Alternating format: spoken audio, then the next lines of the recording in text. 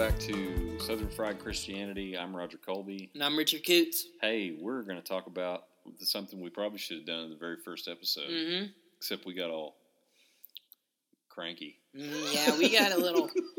We're trying to be more positive. We're gonna try and move this in a bit of a different direction. Yeah, is what I'd say. Because you know what? Here's the thing, and we're going to talk about this probably in another podcast coming up. But one thing that a church needs is a good men's group or women's group to kind of get together and talk about all the different things that you need to talk about when you're dealing with things. So what we want to do with it is just kind of really talk through our lives a little bit and talk about our walk a little more. But what we need to start with, and what we should have started with, is our testimony. So I have one that's it's not terribly lengthy, but it is kind of a journey. And Richard, you know what? I wish that I was like Richard, because Richard says he was saved when he was 6, right? Yeah. I'm not one of those people. I mean, I walked an aisle when I was a little kid, but I didn't really mean it, So, Richard, tell me about what God's done in your life since you gave your life to Christ at 6 years old. I think I've touched on this. When I was 6 years old, my kindergarten grade Sunday school teacher told us all about hell. And basically my whole deal was, well, I don't want to go to hell. That sounds kind of bad. That doesn't sound fun at all. I'm 6 years old. That doesn't sound very fun. So she didn't use it as a scare tactic. She didn't come in there. I was like, "Morning, kids. You're all gonna burn." But you're all going to hell. You better accept Jesus because you're all going to hell. Anyways, it was kind of like that, and I kind of grew up in church and stuff, and like I said, I've touched on this a bit. When I got around junior high or so, I kind of started straying a bit, and, I went to church camp one year, and it really, I started to kind of question my salvation, and so, of course, they kind of create kind of an atmosphere that makes you do that.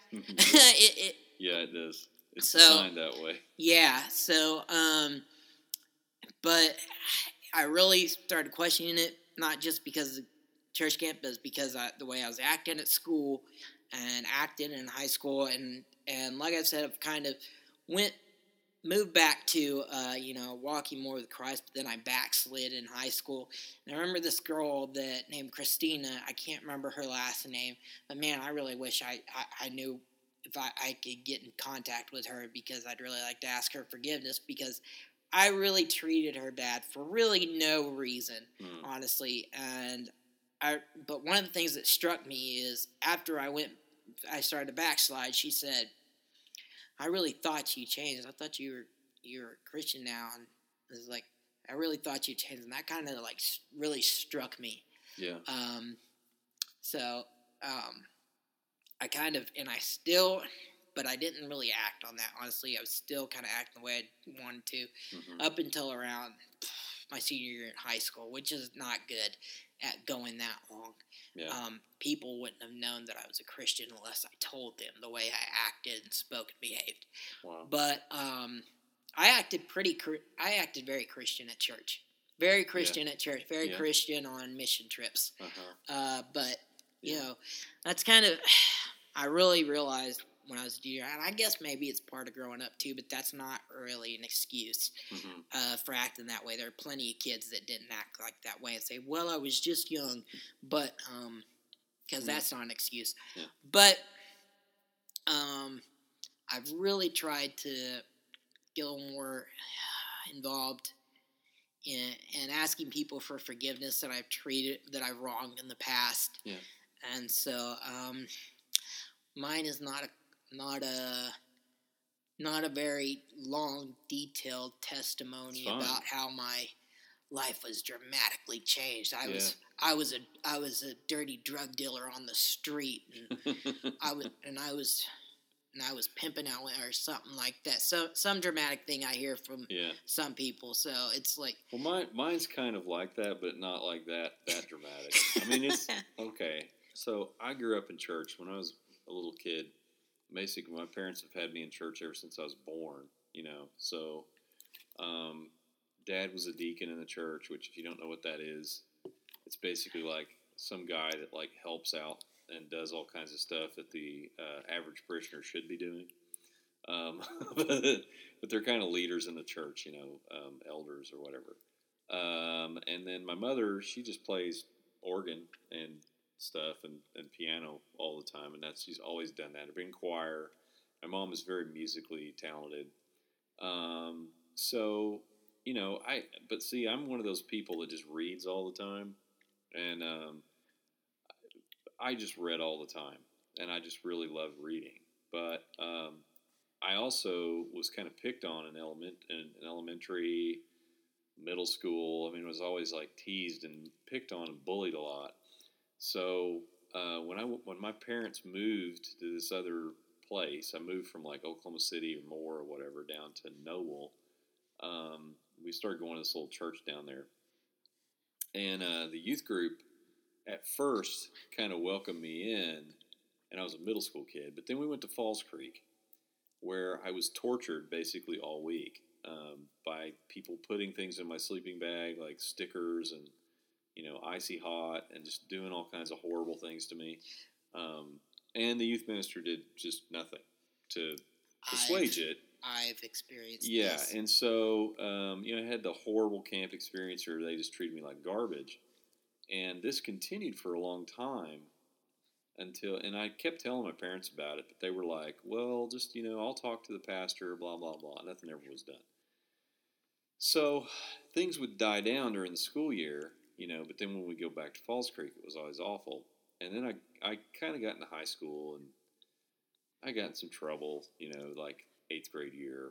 My parents sent me off to a private Christian school, trying to straighten me out. Really didn't do much good.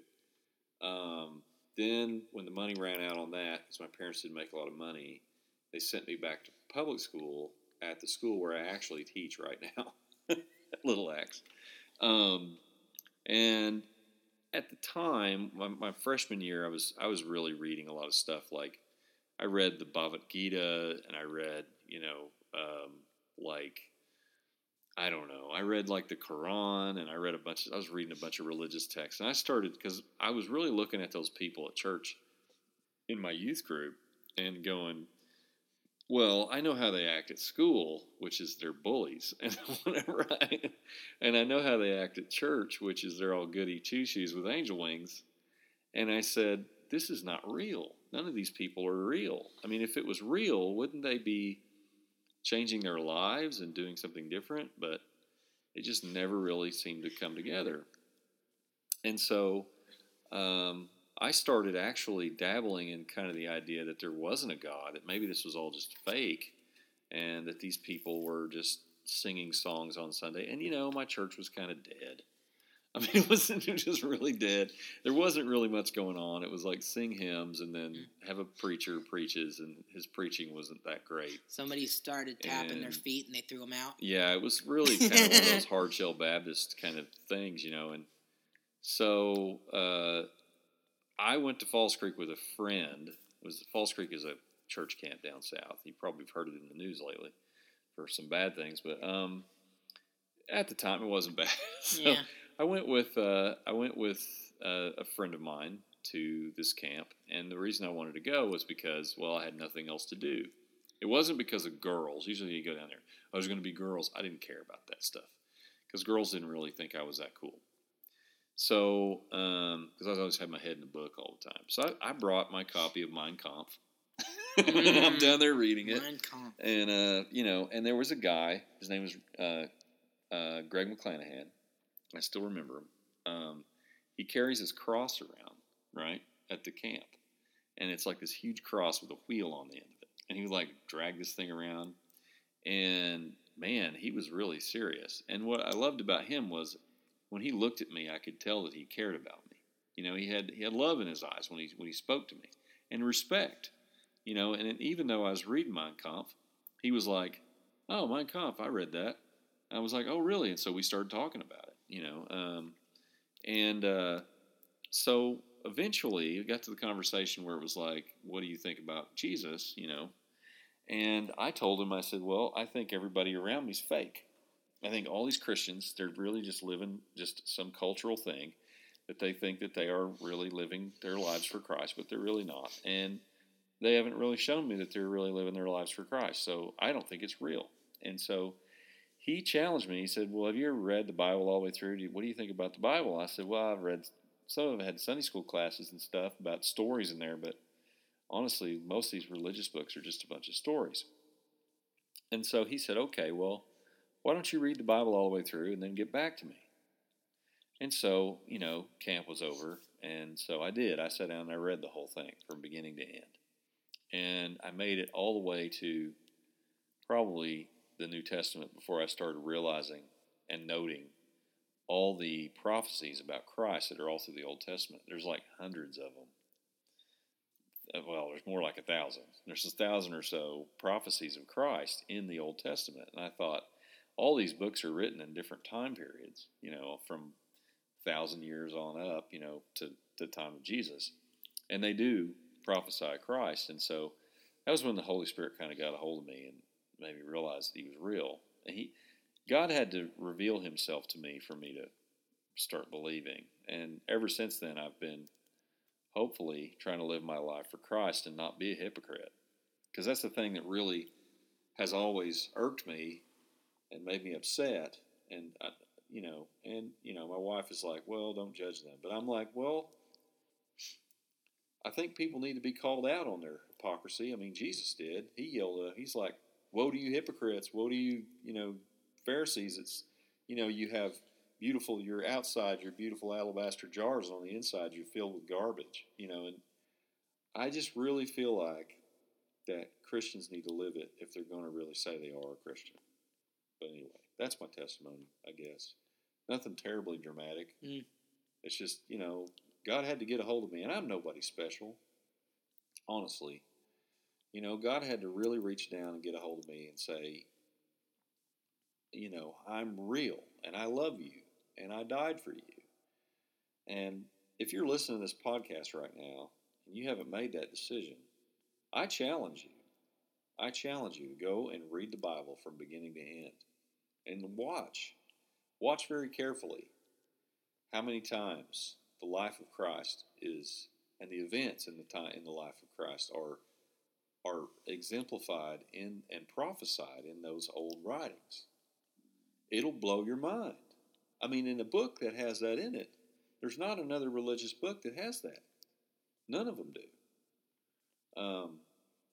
So anyway, that's my testimony, and that's my thought to you, little listener. But man, even if your testimony is like Richard's, where it's like, man, I gave my life to Christ when I was 6, and this is my life, or you're like me, where I really changed my life when I was a teenager, or maybe you're somebody that's 47 years old and you just gave your life to Christ. Your testimony is just the story of how you came to know Jesus. It's really all it is. And you need to be sharing it with people a little more of what you're doing, probably. Anyway, that's all I have today. How about you, Richard? Nope, that's it. All right, I don't got much more. We've squeezed this turnip as tight as we can squeeze it, I guess. I guess. All right. Well, until next time, I'm Roger Colby. I'm Richard.